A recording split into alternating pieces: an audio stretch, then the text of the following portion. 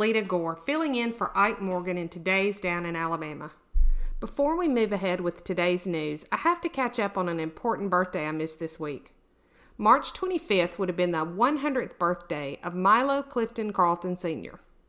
What? You're not familiar with Mr. Carlton? He was an Alabama native and World War II veteran who learned his trade in the Army. Now, his surname might not ring a bell, but if you live in Alabama, I bet you've eaten at his namesake restaurant, Milo's.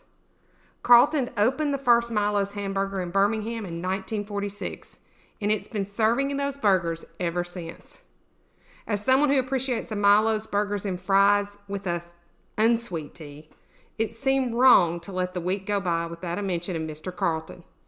Now, on to what else is going down in Alabama. It looks like people are saying roll tide all over the country. The University of Alabama has gone after out-of-state students in a big way, AL.com reported Tuesday. A study by UCLA and the University of Arizona found out-of-state enrollment grew from 626 students in 2002 and 2003 to 2,406 students last year. The same study found UA made 10 times as many out-of-state recruiting visits as in-state visits, but only covered about 33% of Alabama's public high schools.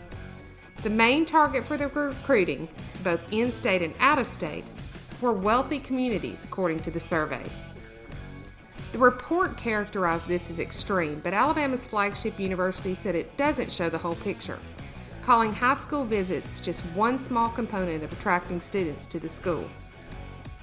Speaking of people coming to Alabama from out of state, Vice President Mike Pence was in Huntsville Tuesday to lead a meeting of the National Space Council. While here, Pence announced a new plan for America to land on the moon within 5 years. That's 2024. After the meeting, Pence dropped by Space Camp, where students were undergoing simulated training for a space mission. The Vice President took an impromptu tour of the center's displays and even wanted a group photo in front of some of the rockets, proving that when it comes to outer space, we're all just kids at heart. The Alabama-Florida border, something that sounds like a name of a country music band, was hit by another earthquake yesterday, the fifth to rock the area in less than 3 weeks. The 2.7 magnitude quake hit an area about 2 miles east of Century, Florida. The earthquake followed one on March 6th, another on March 11th, and 2 more on March 13th. The March 6th one was the biggest, registering a magnitude of 3.1.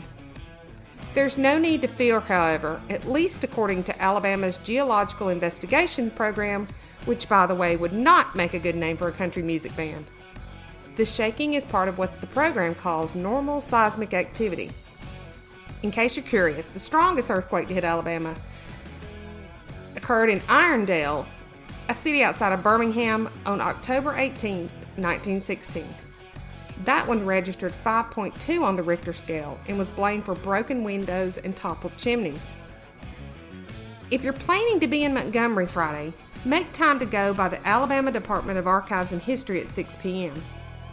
People there will be getting a sneak peek of Ken Burns' new documentary, Country Music, with clips focusing on state native Hank Williams. No tickets are required, so stop by and enjoy the show.